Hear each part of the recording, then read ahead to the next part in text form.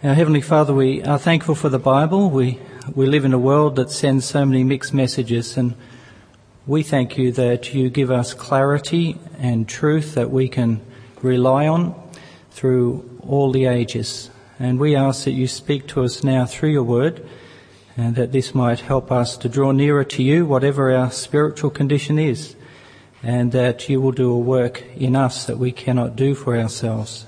And we ask this in Jesus' name. Amen. What is it that makes me valuable? What is it that makes you valuable? What is it that gives you dignity? What is it that helps you when someone has devalued you? I think we've all experienced that. We can devalue ourselves, of course, in the choices we make and the impact that has on our lives and the lives of others.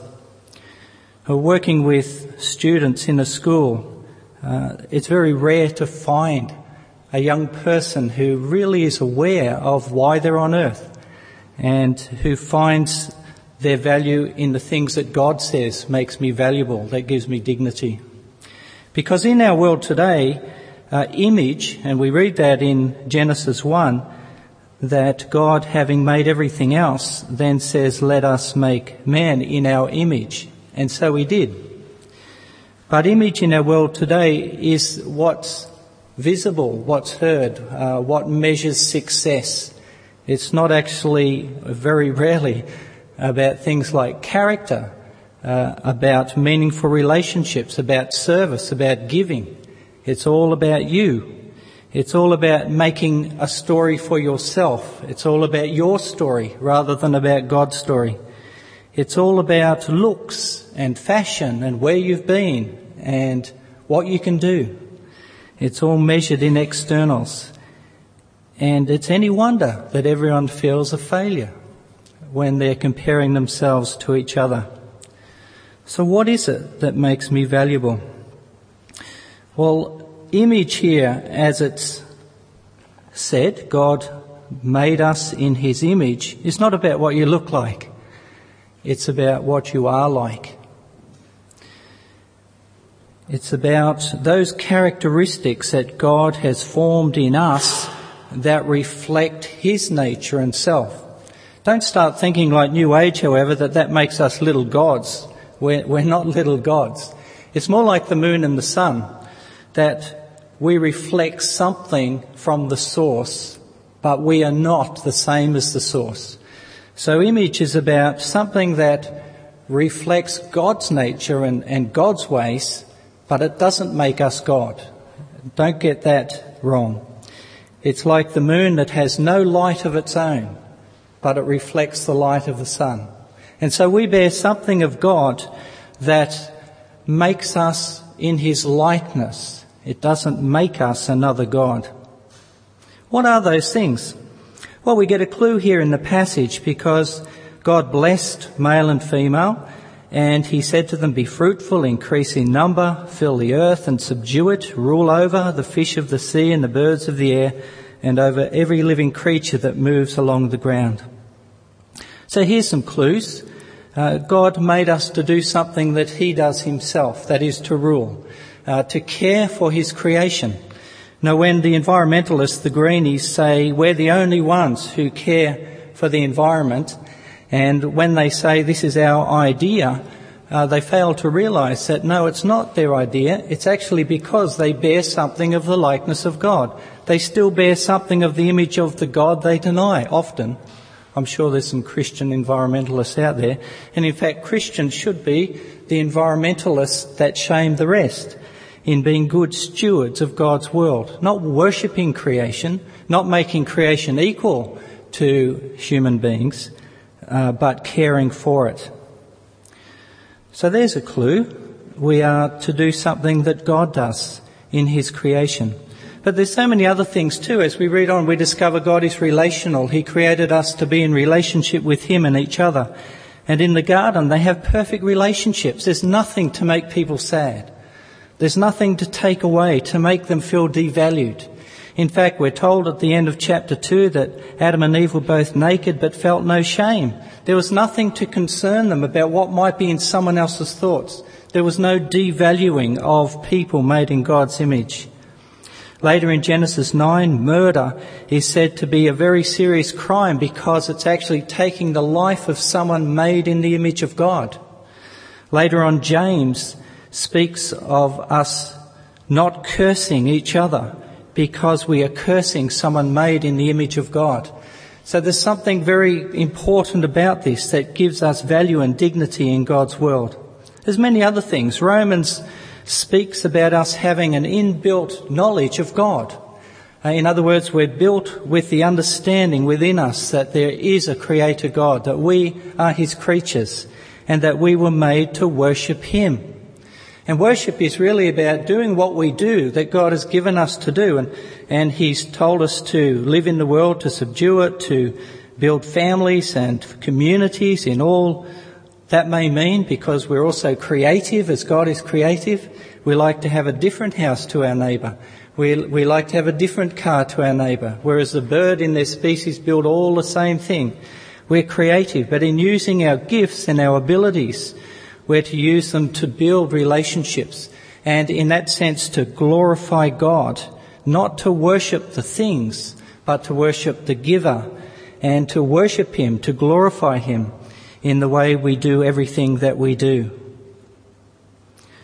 Now we know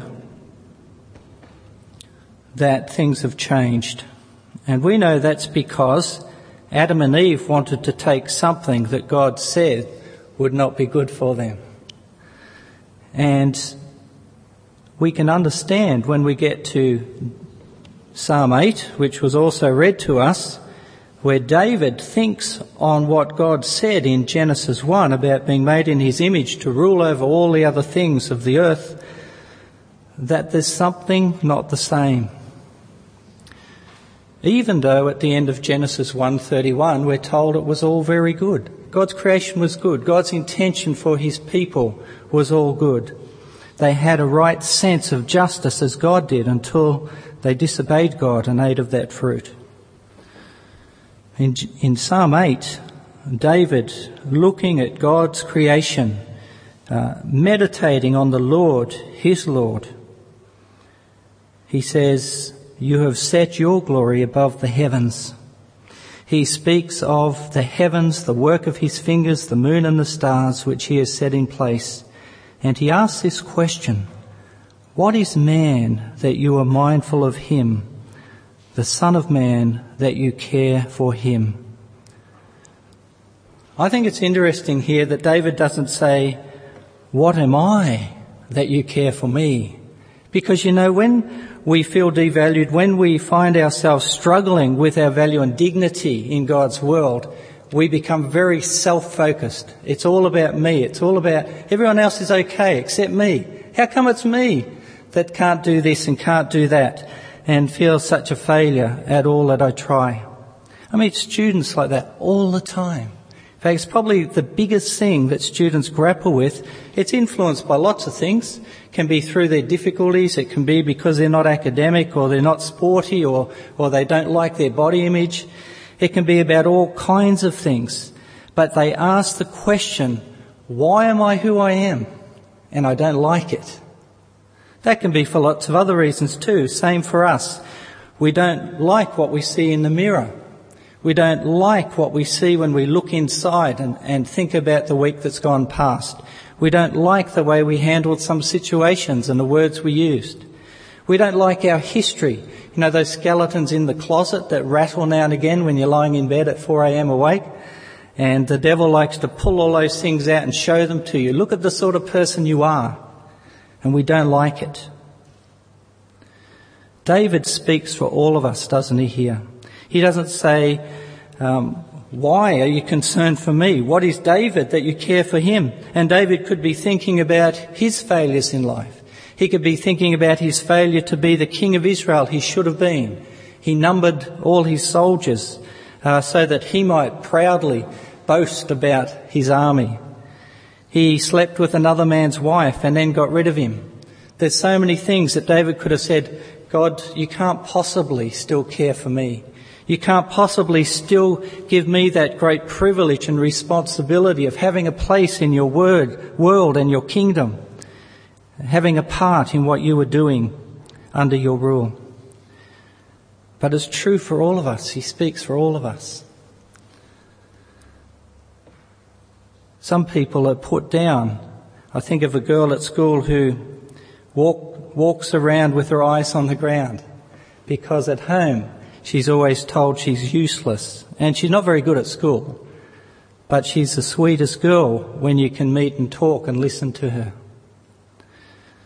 Her life was turned upside down by meeting her Heavenly Father. It's wonderful to see what God has done. Here's a person now, instead of saying, I'm useless, what's the point? I can't do it anyway, I'm no good at school, no one likes me, I go home and feel useless. She says, now I want to be a school teacher so I can help other kids through what I've learnt. You see a life turned upside down in value and dignity by knowing what God values. It's not who you are in the eyes of others, it's who you are in the eyes of God. And we have to come to Him to deal with those things that would rob us of value and dignity. Isn't it interesting in Psalm 8 that it's the creation that makes David think? Why does he look at creation as the example in which he then contemplates his own lack of value in his own eyes? Isn't it because the heavens that display the glory of God, they continue to fulfill their God-given purpose perfectly? And I know at home when we hear the birds sing, I think they're glorifying God. They're doing what God created them to do. So much of creation continues, even in its fallen state, to glorify the God who made it. It's only us. So David can look at the stars and say, I see your glory, I see the work of your hands. And then I look at myself and I think, wow, it's not like that with us. The wonderful thing is that we still bear the image of God.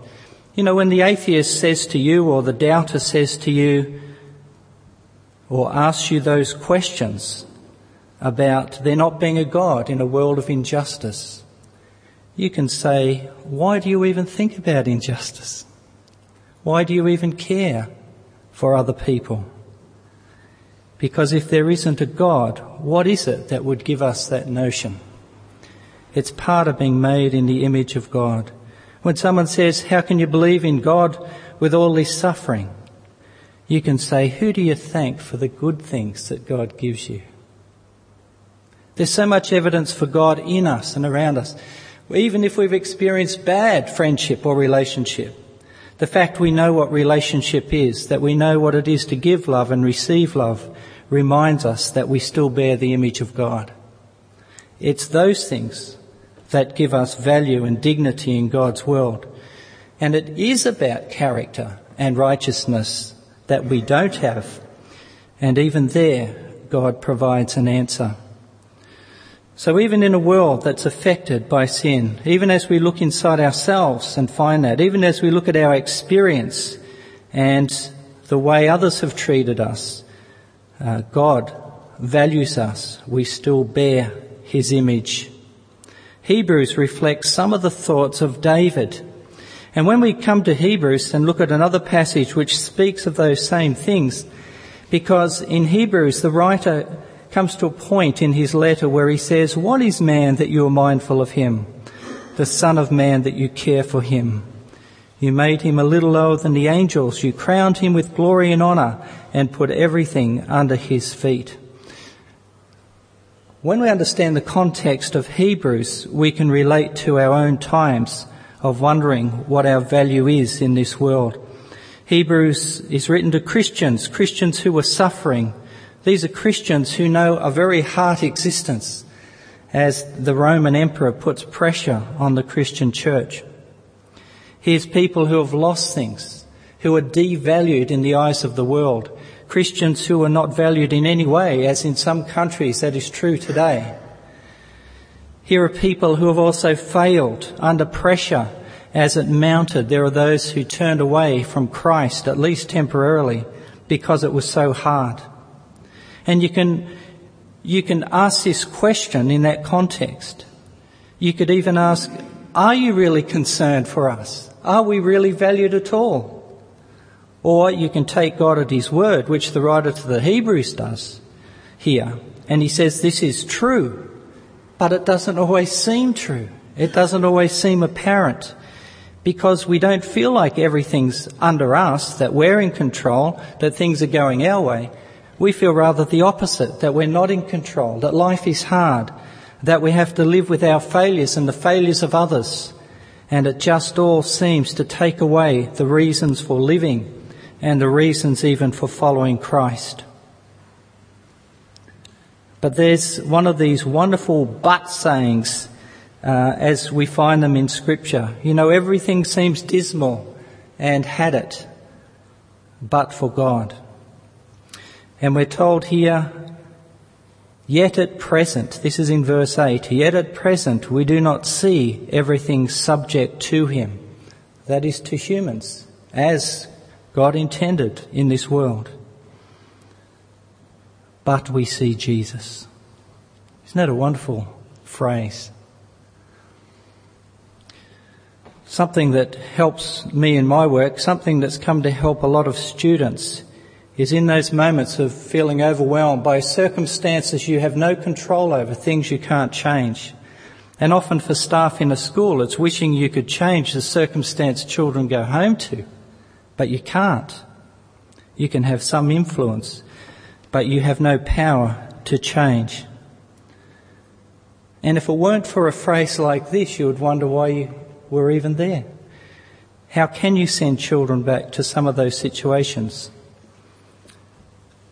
But Jesus, but for Jesus, the one who sees all, who knows all, the one that Hebrews introduces us to in the verses that follow, who has suffered in every way that we have, who understands what it's like to be devalued in the eyes of others, who was put down by those who should have welcomed him into their communities and into their lives, who was unjustly treated, who was lied about, who was ultimately punished for things he didn't do, both physically and emotionally and spiritually.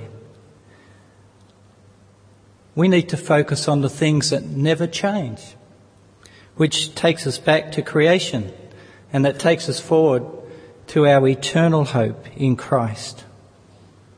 And in the present, we take hold of Christ. We see how here. It's Jesus, we're told, in verse 9, who was made a little lower than the angels too, like us. In other words, he became mortal. He became a human like us. But that's not all. We're told that he suffered death so that by the grace of God he might taste death for everyone. Isn't death a devaluing thing? Old age today is seen as something that devalues a person and their usefulness in the world. The Bible doesn't say that. It says we need the wisdom, the experience of our senior citizens, and as Christians we certainly value that. But death devalues us. It's something that takes away all control, takes away everything. But Jesus tasted death for us, so that by the grace of God he might taste death for everyone. And we're told in bringing many sons to glory, it was fitting that God, for whom and through whom everything exists, should make the author of their salvation perfect through suffering. It wasn't that Jesus was sinful and had to be somehow put through this process of dealing with his sin. It was that to be our high priest, the one who represents us, he needed to know what it was to be human, what it was to suffer, what it was to be devalued, what it was to lose his dignity in the eyes of the world. Not only that, we're told both the one who makes men holy and those who are made holy are of the same family. So Jesus is not ashamed to call them brothers. You know, you can say that I can't understand what you're going through. Kids say that to me too. They say, you wouldn't know what it's like. And I say, well, no, I can't stand in your place, but I can tell you someone who does. And, some of the big things for students is what happens with their parents. And Jesus himself was cut off from his Father. How can we understand that? How can we understand what it was for Jesus, who from eternity had this perfect relationship with his Father, was cut off on the cross for us? There's nothing that Jesus can't relate to in our suffering. There's nothing that Jesus can't help us with. He even calls us his brothers and sisters. He calls us into God's family. He shelters us there. He leads us there. He understands we can speak to him about it. To be in God's family, what a place of dignity. What a place of value. What a place to find ourselves as a foundation for life and eternity.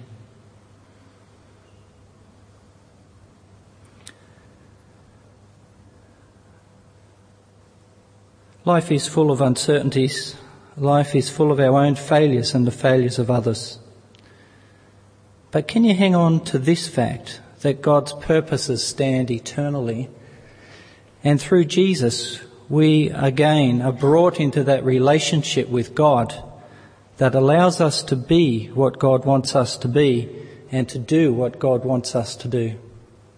And when we discover that foundation in Christ that never moves, that never changes, we can again fulfill what God calls us to be and to do. And very simply, if we think of all those things that it means to be made in the image of God, to live in his world not as conquered, but as conquerors, as those who rule, as those who are here to represent God, to bear his image, to draw attention back to him, the one who made us, then we have a reason to live. And I'd like to say, and I think it's taken me time to realise this, I think growing up with the baby boomers has been a generation that expected Jesus to come, particularly if you're in Baptist circles and you read all those books by Tim LaHaye, and Jesus was coming back in 1984 when I was reading the book in 1976. I only had 8 years to wait. Can you imagine that? And we would have spent the last 30 years in heaven. A wonderful thought. It didn't happen. But so much of evangelical church during that time saw their sole purpose as to get people saved so that they would go to heaven. And meanwhile, we just wait for it to happen. All there is to do is to make sure you can get as many people to accept Christ as you can, because we're really just waiting for him to return. But when we take the Bible as a whole, that's not what it's saying. Yes, we have a great commission to go into the world and to make disciples. That is the most important thing, given that it won't happen in heaven. It's too late then. But God created us to live in his world, to enjoy his gifts, to be part of communities and relationships and make a contribution to that's valuable, that makes others valuable. To be part of his purposes and his kingdom on earth. And that will become something complete in every sense when we get to heaven. So what does it mean for us in a new year? Another year of work, another year of family, of education for our children. What does it mean? Well, it means us consciously, deliberately wanting to be image bearers that God has created us to be. Think of all those issues of being people who do treat his world well, of people who do represent him and his justice and mercy in a world where that is often absent, of wanting to contribute to relationships and community where we give and receive the love that God has put inside us, particularly through Jesus. That we look at the gifts and abilities that God has given us, not just to find a career path and a big wage, but to think about how those gifts and abilities can be used to make others valuable, to make God's glory known, to bear his image by making a difference in his world. And if we can do that, then we truly have a Christian worldview that's not about us and our story, but about our story within God's story. And within that too is our story as a community of believers, within God's story. Whereas in our world today, we see people thinking of my story, and God's story is in here somewhere as long as it fits with my story, and our story as family and community and church fits in there somewhere too, provided it doesn't get in the way of my story. God's story is what we see. Even this morning in a glimpse, as we began at the beginning of the Bible, we went to the middle of the Bible, we went towards the end of the Bible, and we find that God's story is unchanged. We are made in the image of God. We are here to bear His image, to point others to His glory, to use all He's given us to honour Him, and to make a difference even in this fallen world, both through proclaiming the good news of Jesus to those who don't know Him, to help them find their value and dignity in relationship with God, and then in making a difference in His world. And you know what? A happy place this would be, wouldn't it? And I'm always amazed to see students who've lived selfishly, realising that that's not where their value lies. And when they start to find their place in community and relationship, beginning with God, they start to see needs, not their own, but others. They start to serve rather than seeking to be served. They have a sense of God's honour, of God's justice, of them having gifts that they can use rather than to use others. And it's a wonderful place to be when we see that change that God brings. Friends, can I say lastly that in all our struggles, and I know from my own experience that life isn't easy, that we need to start where we can begin. We need to begin if we're struggling, if we're finding it difficult to have some sense of hope and purpose for another year, that we begin with Jesus. Isn't He right at the centre of all of Scripture? He's the one who can restore us into relationship with God. He's the one who understands all that we go through. He's the one, we're told, who suffered so He can understand.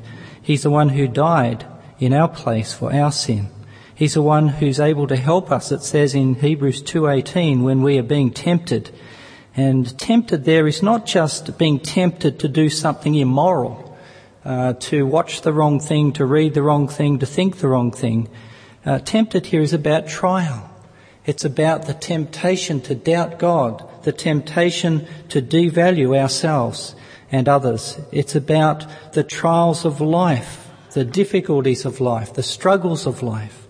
It's about all that makes life difficult and wants to rob us of our value in God's world and in God's future. Jesus is able to help us with anything that robs us of value and dignity and helps us restore that to others through Jesus as well. Can I say it's a good chance for all of us, and I feel the same. I try not to think about another year of school because I don't find it that enjoyable. I find it's full of purpose and there's moments of enjoyment. But isn't that true of life? Maybe your work, maybe your situation. It's not all about happiness as the world puts it. It's about being in God's fallen world with a purpose, with value, with dignity, something to give, something to receive, a difference to make for God and for others. Let's just pause before Him now. Heavenly Father, you know all the things happening in our lives individually and as families, as a community. Lord, you know the things that we don't look forward to in this new year. You know the things that make us feel devalued and that rob us of dignity and purpose. And Lord, we thank you that Jesus has suffered all those things that He might both understand us and be able to help us. And Lord, we pray that sometimes it's just taking a little tiny step forward in faith. It's not instantly feeling like we're conquering. But Lord, we pray that you will work in each one of us. Perhaps it's because we don't know you. We still need your forgiveness for sin. Perhaps it's because others have devalued us. Perhaps, Lord, it's because work is hard, or life is hard, or family is hard. Lord, you know what it is. And we pray that we will each draw near to you as you draw near to us, that we will find hope and purpose and value and dignity in and through our Lord Jesus Christ. And help us, Lord, to be able to present that to others. And we pray that many, many, many in this year will come to find their value and dignity and purpose in you as well. And we ask it in Jesus' name. Amen.